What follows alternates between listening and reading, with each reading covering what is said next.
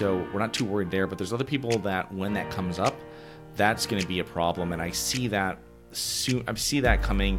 People said 2023, I think 2024. But then also, I don't know if there's going to be loan workouts for those properties or not. So that's the other thing. You're listening to Ice Cream with Investors, a podcast that is dedicated to teaching you how to better invest your money so that you can live a more intentional life. I'm your host, Matt Four, and it is my goal to teach and empower you to remove the roadblocks to your financial success. All right, Charles, welcome to the show. Thanks so much for having me on today, Matt. Absolutely. Well, you know we like to start with the difficult questions here. What's your favorite ice cream? I would say cookie dough. I love that. Okay. I had some good cookie dough the other day. I'm trying to remember where I had it now, but it was cookie dough and a mix of like chocolate chunks, so it was amazing. Oh, wow. That's the best of both worlds right there. Yeah. Now with cookie dough, do you feel like you need to add any kind of toppings on them, or are you just straight up cookie dough? Do I need to? I mean, no, of course. But I mean, any type of sprinkles or M&Ms, Reese's, anything like that, you throw it right on top. I mean, I'll do it.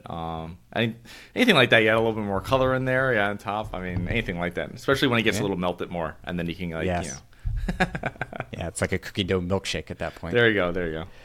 Well, tell our listeners, what's the scoop? What do you do today? So I am a real estate syndicator. I've been involved with real estate myself as an investor since 2006 in multifamily properties. And I grew up in a multifamily investing family. My dad purchased his first multifamily property. It was a 6-family. It was like a D, C- property. And that was like, it was like 1984. It was a few months after I was born. So elementary school, my whole process started of going. My dad self-managed all his own properties, and he bought several more buildings after that. Some with a partner, some without. And so that was my second education growing up, was going to properties. And D-class properties aren't the sexiest properties ever, and they were in tougher neighborhoods. He had a couple that were better, that were in C-class areas, but the D-class ones took a lot of time, and they were just like management intensive. He had superintendents that like handled stuff, but it was just like all the issues you had to deal with, and they're really tough properties. But you learn a lot about dealing with people, dealing with contractors, everything, all the different moving parts that anybody that's ever invested in multifamily especially knows about. Where were those properties? So I'm originally from Connecticut, and these are in I'm from a small town called Avon, and these are about 20 minutes away in a small city called New Britain, outside Hartford. Gotcha. And now, was that your dad's like main job, or did he have another job and just had this on the side? What did that look like? My dad was actually a like tech ed art teacher, and he left that a couple years after I was born, late 80s, and he went full into real estate. And he was in it like he was doing everything from he was building back then $500,000 houses. He had this rental portfolio. He had and then he would do flips here and there. So he was your all around real estate investor type guy. And but when like the pullback in like early 90s happened, it was tough. You know what I mean? Pretty much every one of my dad's partners went bankrupt, and my dad didn't, but because he had one of his partners, he's like just do. The guy was like one of his partners, because you get real estate developers, some of them can be kind of slimy, and he was like oh, just do bankruptcy, you'll get whatever, like don't pay these people back, blah blah blah.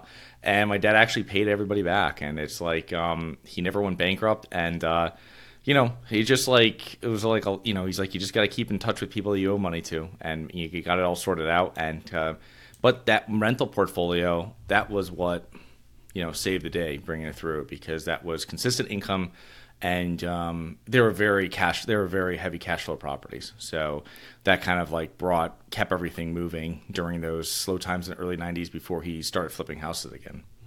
Yeah, I always find it interesting when people come on the show and their family is entrepreneurial or comes from a real estate background. I think most of our listeners know I have a 5 and 7-year-old, so it's always something that I'm interested in. Like, how do I teach them a little bit about what I do and all those sorts of things? But so I've got a lot of questions on that. But before we kind of get into those questions, I'm just curious, why did he leave his teaching role to go pursue real estate? Did you guys ever talk about that? My whole family on my dad's side is like all entrepreneurs, and like I'm following in that route. So my dad's father started an insurance agency, which my uncle took over and grew that to like 5,000 or 6,000 clients, and my cousins took it over and sold it. But it was so it was all entrepreneurial on that side of the family, and that's really how it it's they've all been entrepreneurs. So at some point, and my brother and I are both entrepreneurs. I'm a lifelong entrepreneur, never having a W-2. So it was like a real W-2 during or after college. And so it was just something that was kind of normal for us to, be around. Like, you're starting businesses, you're taking risks. There's all different types of stuff. And my dad got attacked a couple times by the shiny penny kind of thing. You know what I mean? And I see that now when I look back on it, and I see it. But he really honed his focus in on real estate. And when he did that, he did the best. And when he kind of like spread a little bit, that's when you just have stuff that didn't make money. I can confirm that the shiny penny definitely beats your butt. It hits hard. Yeah, that's for sure. So he got into that. So talk us through, like, what was that experience like growing up as a child with your father? Were you going to his site visits? Were you doing any of the rehabs? Like, what did all that look like? So one thing my dad did, my dad never did. My dad was pretty handy, but my dad never did, when I was like able to remember, he never did any of the repairs on the properties. He always had someone doing that. And he would always have that set up with someone like handyman. It was always different handymen. He had superintendents at the buildings. And so when he showed up, and he probably showed up a couple times a week to different properties, and he'd be picking up the last of rents, picking up people that were late on rent, dealing with all types of issues, whether it's just like paying people to advertise some of his apartments. Back then it was like putting flyers up. So he pays some of the kids in the building money to go put flyers up, and he had like a whole system of putting them high so people don't rip them off and all this type of stuff. So, that was the bag. You didn't have the internet doing it, and he had like an application and a lease that was like one page, which is like unheard of today, and like a simple stuff like that. And he had like coin-operated washing machines in the bottom of the units and the basements. This is up north, so they had basements, and you would be like they'd get broken into, so we had them change where it had to be tokens, and they had to buy them from him. So he had like this coffee container like this, like two of them, one with all keys, which was just like insane amount of keys for every apartment, and this like old van he had, and then he had another one which had these tokens, and he was just hoping that people didn't realize that you could use Chuck E. Cheese tokens in the machines too. But no one broke into them anymore after that. So like it was like, people come to him, they're buying tokens. I'm running up and down the stairs sometimes, like, sweeping. My job was always sweeping stairs. It was terrible. 3 floors down all the way, you're sweeping everything down, and then it was also just running up and down the stairs, dropping off receipts. Back in the day, carbon copy receipts. So he'd go up, hey, knock on, like, whatever, run the, they're going to give you cash, just tell them it's Charlie's son, run the money back down here, I'm going to give you a receipt, you run it back up. And I was like, oh, okay. So that was my job. And then I counted all the rent after we collected it, and he'd give me $1 for that. And I roll every time, no matter how much it was. So child labor laws were not in effect back then, because $1 to do all of that stair climbing alone is a little underpaid. Yeah. What do you think that like instilled in you though? Because obviously you got into real estate, and obviously you become an entrepreneur and never really held a W-2. Like, talk us through your mindset around how that shaped your mindset, I guess. You have the freedom, but since my dad was more on, he would never hire the third-party property manager. It'd be too difficult for D-class properties anyway, but if he went to better properties, that would be one way he'd have more true freedom. But the thing was that, you have the freedom as the entrepreneur, but you're always kind of working. You know what I mean? It's not like, we go down there Saturday mornings. It wasn't like this was a 9 to 5, 5 day a week type of thing. So, but he never missed any of my sports games or anything like that, or anything I had going on, any activities at school or Boy Scouts or anything like that. It was never missed. So that was a huge benefit that you see, but you also see like working on the weekends and stuff like that, which other people in my neighborhood of professionals, they probably didn't do that. You know what I mean? So your doctor and your attorney probably aren't working on every Saturday. So it's you learn about that, the hard work that goes into being self-employed. And then also, he was very good at dealing with people that owed him money, or collecting rent from money, or dealing with contractors. My dad was a negotiator. So you're dealing with people, contractors doing roofs on stuff. I remember he beat down this roofer so bad on pricing, and the guy was like, you know what? You don't even have to give me a deposit to start work, because I know you negotiate so hard, you're going to pay me. So it was like, it was that, and it was just, He was, you had to keep expenses down on those type of properties. So it was, I was like, hey, why don't you fix it? He's like, you can't fix it. You can't do this. Like, you have to do this is just how it is in these properties. And that's just like the problem is. And that's what I love about getting into better properties, because I can actually go in there and you're like, oh, I can do like counters and I can do cabinets and like make this actually like a nice place and like the numbers work out. You know what I mean?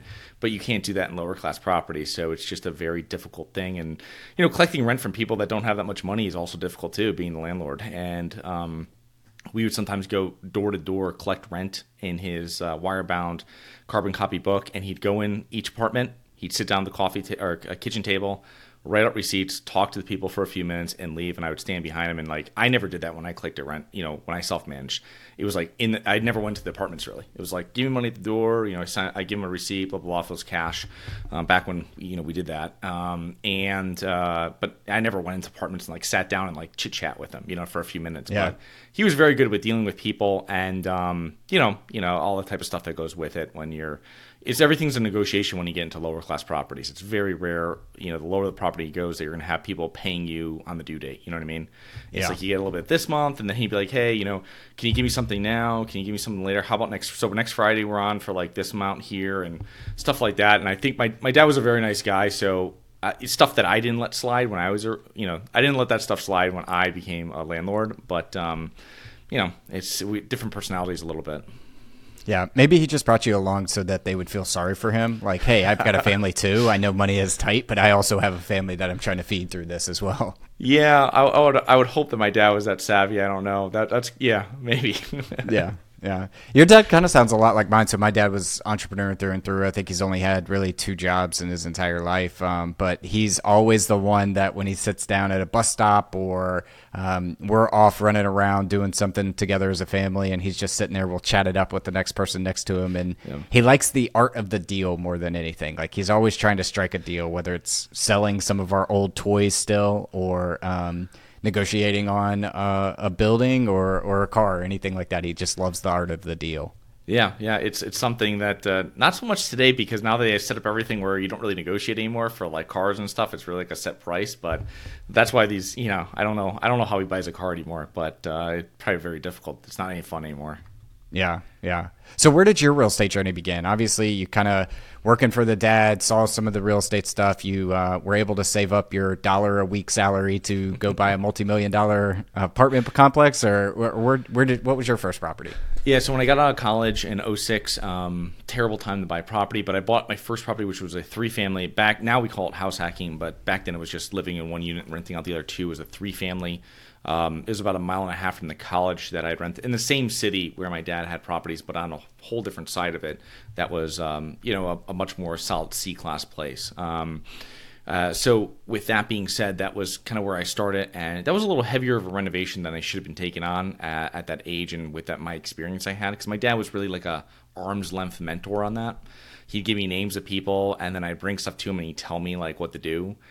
He's, like dealing with tenants, he'd tell you, kind of like, hey, this is what you have to do, or this is what you should do, and this is you have to do this and stuff like that. Or if you do this, you're going to get into trouble. So, you know what I mean? So all this type of stuff, but it wasn't like he was there, negotiating or paying people for work. So it was, that was a new experience. And then, I got that all taken care of a couple years, and at the end of 2008, completely different from the time in the market from the end of 2006, and I purchased another 3-family, like literally a block and a half away, which was a fantastic property. And then a couple years later, I got involved with commercial properties, because I was in the GFC, and I mean, it was just like, if you're buying commercial properties, they couldn't give them away, literally. I mean, it was just like, because there's no financing for them, so there's only so many people that had money, and there was no bridge lenders really. There's hard money lenders who were not interested in properties that you couldn't resell in like a year, which was exactly commercial properties. Unless you had something that could go for FHA, 1 to 4 unit, they weren't financing that. Yeah, I've heard you talk a little bit about that. I was not involved in real estate at that time period, but I've heard you talk a little bit about like cash is king at that time, and how money is so fluid these days and so liquid that you can borrow, even to this day in the choppy times that we're in, up to at least 65% LTV. Yeah. Whereas back then, I think I heard you say that you tried to refinance a deal and they were basically giving you 10% on your ARV or something like that. So what was it like back then? It was exactly what you just said. I mean, it's just you learn how much. I learned much more when I look back on it, and not when you're really into it. But you learn how important the financing is to real estate. It's like it's your biggest partner, and everybody says that. It's kind of cliche, but it's completely true. And think about from what happened in '05, where you had people that had like no income buying like three $500,000 houses, right? And then compared to literally at the end of '08, and I had to sign away my whole, like, this was like Obama did something where like you get some tax credit or something to buy a house, and he was just like, whatever it was to like someone to buy a house, please someone buy a house. And I mean, you know, and you had to sign away all this stuff because they're so worried about fraud back then with the Dodd-Frank stuff, and it just was coming around. And it was like, you know, it was a completely different ballgame, and you saw how everything tightened up.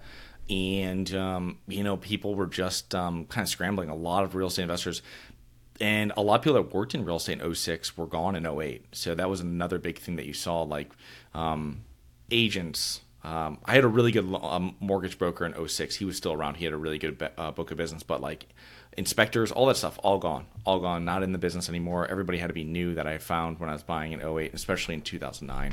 They were all gone by then. It was just so, it's amazing like how many people got destroyed in that, but also the people that made it through were the ones that had like long-term debt. And I'm not talking like 30-year debt. You can't really get that on commercial properties, but like, you know, 5, 7, 10-year debt, and they're able to weather the storm going through.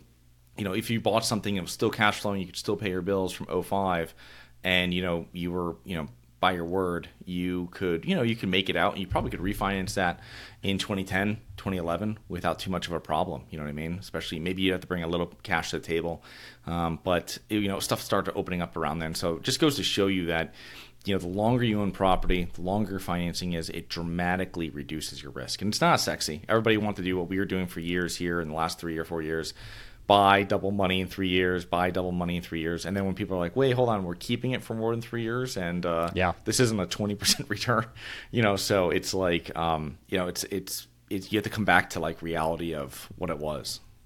Yeah, I bought my first primary home in 2010, and speaking to the tax credit at the time, it was a 3.5% FHA, so I ended up putting like $7,000 down or $8,000 down or something like that, and ended up getting $9,000 back from the government because I bought a house. So I'm like, oh wow, this is great. I should buy a house every year.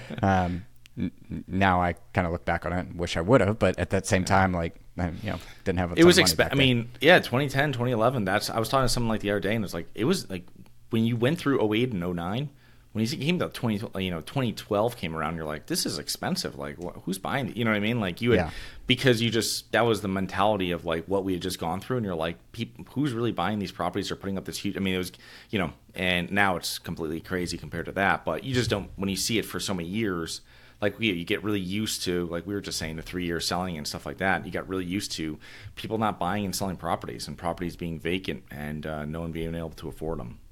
Yeah. I remember we flipped a property in 14 months in 2021, and I mean, it was daggum near 2x equity multiple. I think we went 1.75 or 1.8 or something like that. And everybody always, like, that's the first question an investor asks you is like, what's your track record? And I'm like, if you want me to be honest with you, it's going to sound great, but I will also tell you that the past 3 years were just phenomenal for us. So I don't think that's fair either. So yeah, I always got to caveat that when you talk to people, because you're like, oh, because then they expect it, and it's very difficult to, you know, you were smart, but also you weren't, you know, you also just, you know, you were in this market, and you were in the water, and you caught the wave that was there. You know what I mean? Yep. And I think that's the point of what you said earlier. Real estate is a get-rich-slow scheme. In the sense of you just have to be playing the game. And I had somebody on the podcast one time that said, if you just buy one house a year for 10 years, then it will change the trajectory of your wealth in your lifetime. So it's not a difficult business to be in as long as you buy right, buy for cash flow, and then you're not forced to sell. Time is the only time, if you're forced to sell real estate, is the only time you're really forced to lose money. Yeah, but the problem is that most people want, you know, they want something that's going to triple, 100, 10x their money in no time. They're not going to wait the 10 years. So, yeah, crypto kitty money. Have you seen Dumb Money yet, the movie? No. Nah, it's on my list. It's about the meme stocks of 2022, so, or 2020, whatever it was. So you started getting into commercial family. Like, talk us through, what does your portfolio look like today? Yeah, so over the last year and a half, like we were talking about before, we've sold 6 properties out of our portfolio. So right now we have about 800 units under management, and then we have I'm a passive investor in thousands of units, but it's just for our general partner stuff. It's about 800 units that we have now because we start selling at the beginning of really at the end of 2021, early 2022. We sold some of our properties that we had already on the market, and we start marketing one in the end of 2021 and sold in 2022. So just like going through as we hit our projections and we started taking money off the table for our investors. And, you said some of those investors that didn't want to do it and they're like kind of pushing back, which, it's our decision what we do. But we are, at this time, obviously no one complained after they got their money back. Once they saw the rest, S&P going to 3,600, they were lucky that, happy that they got their money back from, their deal wasn't sitting out there for another couple of years. Yeah. Where are those properties located? The 800 units? Yeah, so we have that split up between Florida and so Tampa, Atlanta, Dallas. Got it. Those are our 3 main markets. How are you seeing insurance rates right now in Tampa and in Florida? It's insane. I know our Dallas property is about $490 a unit a year, and like in Florida, it's more than twice that some of the time. So it's a difficult time. When we look at numbers, we're not really pushing it too much to buy right now in Florida unless it really checks a lot of boxes, because I don't think we've seen the end of it, and our insurance rates for just primary residential is up 42%. I read like a day ago, over a year from 2022. So I don't think that's ending, and I don't know when that's going to level off. It's going to be something with inflation, I would imagine. But Florida we have a big issue down here with litigation against insurance companies.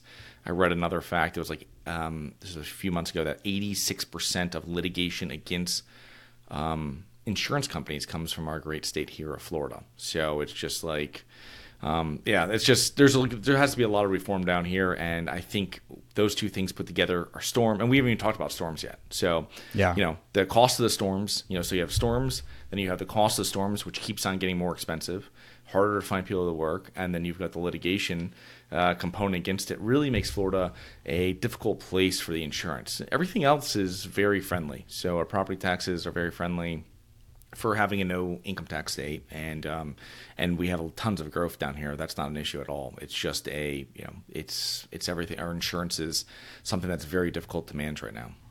How do you underwrite that then?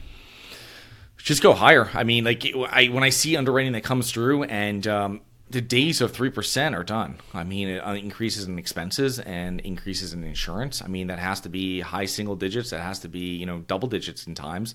And you have to see that what your pricing is actually like in Texas, they have issues with property taxes. So you have to know that when I'm buying that property, is this my cap rate and return? Are these the numbers with these new tax rates that are coming through? And the same thing is in Florida. Is this going to be the returns that we're going to be seeing with the insurance? Because insurance obviously is a lot smaller of a expense versus like your debt service per se, but it's still a very expensive thing that you just can't get rid of no matter what, however you finance it. You know what I mean? So it is something that's very important, and it's something that I don't see we've gone through it yet. And there's people. I have friends down here. I live in Palm Beach Gardens, so I have friends down here that live 5 miles from the coast, and they can only get our state-run Citizens insurance on their house. You know what I mean? And it's like 5 figures. It's, you know what I mean, for a house that's probably like $1 million. So it's just like, it's a lot of insanity with that, and I just don't think that's ended yet. So it's like when you're doing your numbers in areas like this, it's just you just got to pump them up more, and that's why we haven't found stuff that pencils, which is fine with me. You know what I mean? I don't want to be penciling something that says, it's going to be 1,000 or 1,200 or whatever. You know what I mean? And then it comes back and it's 1,500, 1,600. You know what I mean? You just that's just an amateur mistake where you just have to really sharpen it. And then when it does, come back to earth and you start seeing it, and these numbers are all priced in with the new insurance that comes through, then it's something. But just make sure if you are buying in Florida or anywhere, because insurance rates have gone crazy. I had properties before I sold them up north, 10% I was getting, 10% increases a year on. So it's not just Florida. We just get a huge brunt down here. But just don't rely on brokers, which everybody always knows, but get your own quotes and have your own person look at taxes. You know what I mean? That knows how to estimate them correctly, because these are your two big things. Yeah, so I think I heard like 8 to 10%. Is that the general rule of thumb or number you're using right now? Yeah, that's what I'd want to see. I mean, if it depends on what insurance number I'm using. If I'm using the quote I just got, that might be something we're going to use, right? If it's something that we're looking at it quickly and it's what a broker's telling me, it's going to be a little higher. You know what I mean? Without me pulling our own quote, because I just obviously, you're not reviewing that whole policy, and it's probably not the policy that you really want. So it's just you have to just know going in that to pull your own numbers and to verify them in your underwriting, and then stick to them. You know what I mean? This is not time to start sharpening the pencil for deals. Yeah. Where does it not make sense? So obviously Florida is a huge high growth market right now. Ton of migration, ton of jobs, all those sorts of things that you want to see. But ultimately, like, the insurance problem, I think, is a pretty big problem, because 42% in 1 year is huge. I don't think you're seeing that across your portfolio. But when you start having large insurance providers back out of the state, and then your only option is really either to pay it or self-insure, like, that's a difficult position to be in. Maybe not while you're operating it as much as when you go try to sell it. So I'm just curious, like, I mean, when does it not make sense? Hey, fellow investors, before we dive into our next segment of the show, I wanted to take a quick moment to talk to you about a fantastic opportunity for you to invest with me. As you know, here at Ice Cream with Investors, I'm passionate about real estate investing and helping you navigate the exciting world of wealth creation through real estate. And that's why, for the first time, I'm thrilled to tell you about an opportunity for you to invest alongside of me. Over the past 3 years, I've been investing in multifamily, mobile home parks, car washes. I've even become the bank and lent out money to fellow real estate investors on a short-term basis. And now you can come join me. If you would like to jump on a call and learn more about this opportunity, head to icecreamwithinvestors.com/invest and find a time for us to connect. And now back to the show. It's I mean, if you can't make sure that if you can't verify that you're going to be able to have these expenses covered by increases in rent, I mean, it's just, your value add is just not going to work. And you have people that are going in like we were before. I mean, there's still people going in buying. We were talking about a property we sold in Tampa before this started, and it was just one of those things that we sold at a very low cap rate, lower than what the person's financing. So they have that negative cap rate. And so there's still people buying that. And there's still people that are currently buying with the same thing with insurance, right? Hoping that it's going to come around. Yeah. And if you're in a main market, if you're in like a major market like Tampa, Greater Tampa, which is huge, Orlando, which has some of the highest rent growth in the country right now, or some place in the Southeast, you'll probably be able to weather that storm a little better. But you start getting out into like tertiary markets, I mean, you're done, because you're just not going to get those rent increases, no matter how beautiful your property is, because you're just not getting them. So that's going to be a problem, when you're looking at properties. Make sure that the comps you're using for rents are accurate. When you went to sell the property in Tampa, was it like a sovereign wealth fund? Was it a big PE firm? Was it a syndicator? Like, who was the buyer at a net deficit on cap rate versus their loan? An investor out of Brooklyn that had bought properties from us before. A year before, we literally bought like almost like a portion of a neighborhood over like 3 years. So in this area of Tampa, North Tampa, by USF, and so when we purchased it, we purchased literally like, we purchased one property. We purchased a whole bunch of like 3 and 4s around it, unit properties. Then we bought this one, which was like, had 2 parts to it. And so there's a lot of stuff. And so he wanted to, for him, he was self-managing them. Not the best manager apparently, because he would call our management company there a year afterwards. His tenants would call looking for stuff to get fixed that he wasn't fixing. And they're like, no, we don't have managed this for a year. Sorry. Yeah. And so, but that's how he's keeping his costs down, not managing them. And, but it is what it is. So it's just one of those things that, he wanted to, if he could, maybe he worked out the numbers where he thinks that he can get these rents up over so many time. He doesn't mind biting this in between. You know what I mean? Covering that cost. And then also for his management costs, I imagine he's penciled that in that he can get it even lower. So that's one thing, like, hey, let me add on, 100 units here, 100 units there, and now he can get this cost much lower because he's got the whole area. It's much easier to manage, 500 units, let's say, or whatever he has in that area that are a few blocks from each other than driving from one side, that side, back and forth. Yeah, and I think as you build out a portfolio, it's smart to look at your portfolio that way from a geographic standpoint. If you're going to be an individual investor, then try to pick one or two cities where you're just going to kind of go all in on. Obviously, when you start doing some bigger apartments and things like that, it's harder to do that. But ultimately, if you're a small-time investor just wanting to grab 10 properties, 20 properties, something like that, then having them all densely located will help not only management, but help you from a portfolio sales standpoint as well. That's exactly true. What are you guys looking at right now? Where are you looking at buying? So our main three markets that we work with how our process, our company is set up here at Harborside is what we do is we work with 4 different operators throughout markets that we've really pinpointed here in the Southeast, which is Dallas, Greater Atlanta, and then the I-4 corridor, which we call here in Florida, which is between Jacksonville and Tampa, goes right through Orlando. And these are the areas where we really focus, where we've seen growth, where we've been successful, and really checks the boxes for us, which is increase in population, everybody knows, job growth, everybody knows, but we want diversity of that job growth. We also like to see a decrease in all these numbers over a 20-year period. We want to see now also a decrease in crime over that 20-year period consistently. And maybe there's some bumps here or there, but really that just shows you how much money is being invested back into that community.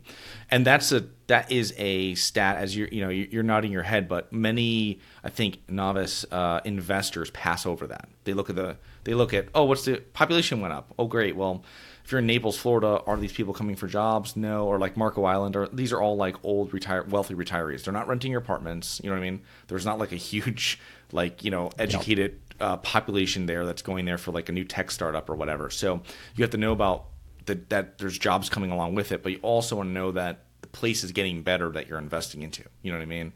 Over a long period of time, that there's been, that means that the city's like really put there's a vision for that city or that MSA that, hey, we're going to make this is going to be the next wave of the future because we're investing all this money in. Not just, we'll just lock up everybody and then our stats will go down and then 4 years it'll go back up. So, yeah.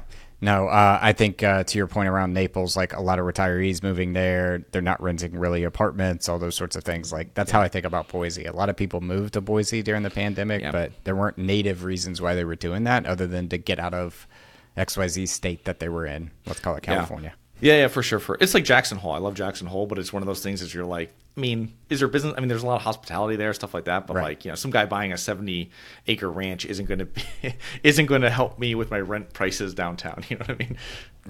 Right. So as a guy that has gone through a couple decades here in the real estate cycle, specifically in 2008 and at the beginning of your career, like how are you thinking about 2024 right now? Are you net buyer? Are you a net sideline watcher? Like where's your position right now going into 2024?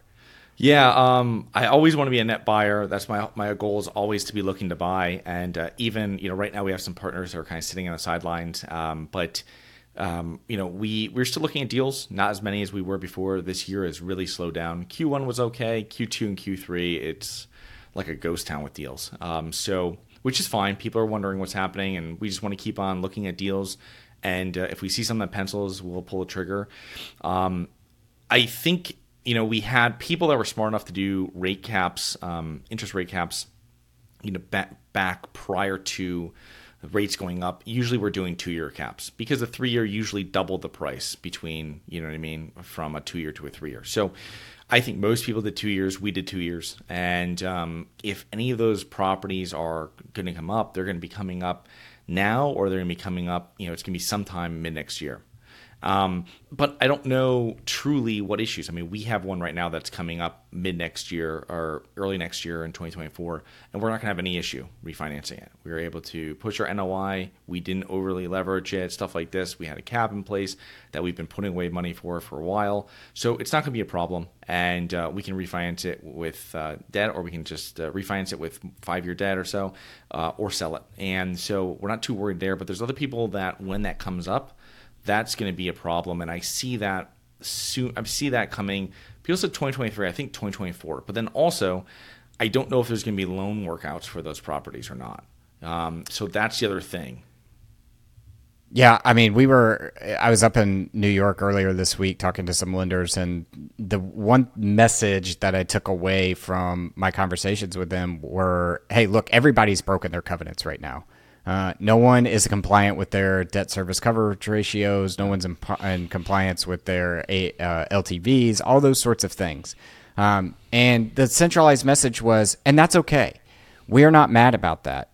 Where we get upset is when we get caught off guard, when we get caught off surprise, when you call me and say, hey, I just spent my last remaining cash reserve and my next debt payment's in 30 days. And I've already done a capital call once. I've got nothing left.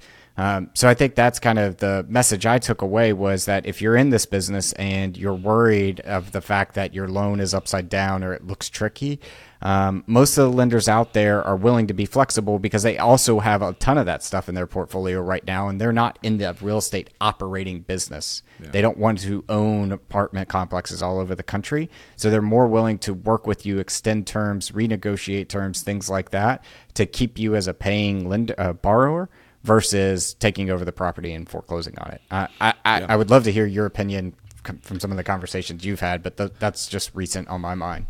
Yeah, I totally agree with that. And I also, it's going to depend on your property you have too. And I'm a big person that's thinking about that too, is the grade of the property. I feel, and these are all opinions, obviously, I don't know anything versus what I've read and my experience, but it's like, if you have a lender that's got debt on let's just say a C-class property built in the 60s, and it hasn't held up and it hasn't done this, and it's going to be many years, right?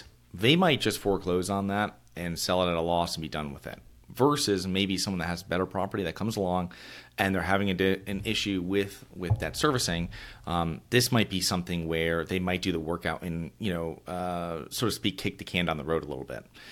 Because they did this a lot in 2010 with people's personal residences. I know I had a couple contractors that had this, and literally I looked at the paperwork and it was really changing 30-year paperwork to giving a brand new loan for 40 years. You know what I mean? Here's the payment. This is what you pay. Like, it couldn't be any easier and simpler. No one was trying to trick anything. They were just trying to kick the can down the road. I know this is what they're saying behind the doors. It's just like, hey, this person, values are going to come back at some point. This person's going to sell it, and we're going to be able to break even, whatever. We're not going to lose money and spend tens of thousands of dollars, for a single-family house, foreclosing, and the whole 9 yards.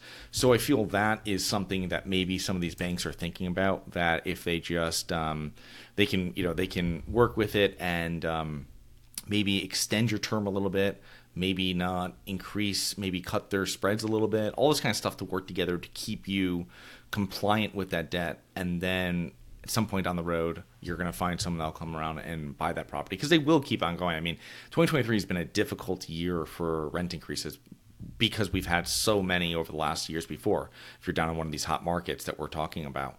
But if you were in but I mean, it's one of those things, is that I think 2024, these rent increases are going to continue again. You know what I mean? With everything we've been talking about. We're talking about taxes, insurance.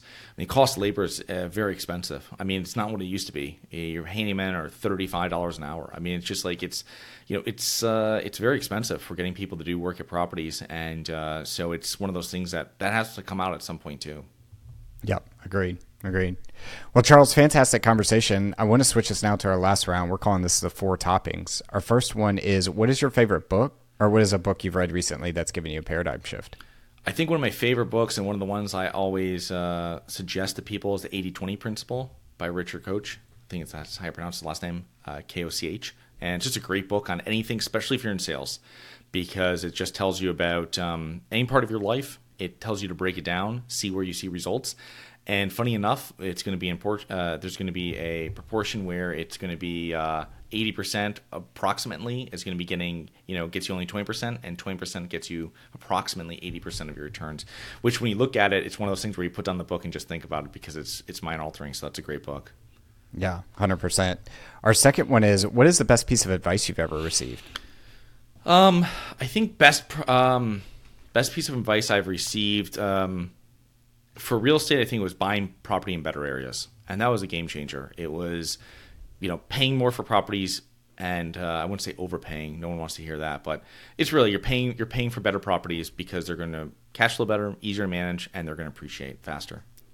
Yeah, and I think like Warren Buffett talks about his investment journey was, finding these, where can I go get the last puff off a cigar butt? Yeah. Maybe basically a bad property in a bad neighborhood, but it's still got tremendous cash flow, but it's going to be a lot of problems. Or how about I just go buy good businesses at a reasonable cost and then just live off of that for the rest of the remaining couple of decades. So, yes, perfect sense. Our third one is, what are you most proud of in your life? I would think, being a lifelong entrepreneur is something that I look back on, and sometimes I take it for granted. But when none of my friends have done it, really, I don't really have friends other than my brother that's an entrepreneur. It's something that you're pretty proud of yourself it's quite a thing to take something that's not making money and have it make money and sign your own paycheck. Yeah, we have a neighbor in our neighborhood, and hopefully she's listening to this, who loves sourdough, right? And loves cooking sourdough. And she started doing these sourdough workshops at her house where she'll bring 5 people in the neighborhood and like teach them how to do that. And she was disappointed going into her first one that only 4 people signed up. And I'm like, what are you talking about? You have 4 people who you've never met in your life coming to pay you money to do something you love to do and to teach about. How awesome and fulfilling is that right there? Forget about the money. Forget about scale. Are you going to be a billionaire from it? Probably not. But isn't that pretty cool that you made something out of nothing and people paid you for it? Yeah, especially something you love, because all the things you said is very difficult to put together for most people. Yep. Our fourth and last one is, if you could sit down and eat a bowl of ice cream with anyone, dead or alive, who would it be and why? I would say Benjamin Franklin. I just think it'd be very interesting. He had a very interesting life, and someone that started really with nothing and was able to kind of really get financial freedom and do what he really wanted to do, which was inventing and politics and everything in between. And womanizing over in France, but we'll leave that part out. Well, Charles, fantastic conversation. I appreciate you coming on. If our listeners wanted to reach out to you, learn more about what you've got at Harborside Partners, where are the best places we can point them? Yeah, harborsidepartners.com has all of our links to everything. So if you're interested in actively or passively investing in real estate, I have all types of information on there. Got a podcast we put out twice weekly. Matt was on the podcast, YouTube channel, everything. So anything interested about multifamily investing, come on over to our website, and tons of free information. Awesome. We will link those in the show notes. And then, Charles, thanks for coming on the show. Thanks for having me, Matt. Thank you for listening to Ice Cream with Investors. If you like what we serve you here, it would mean the world to me if you would like, subscribe, and leave a review on your favorite podcast app.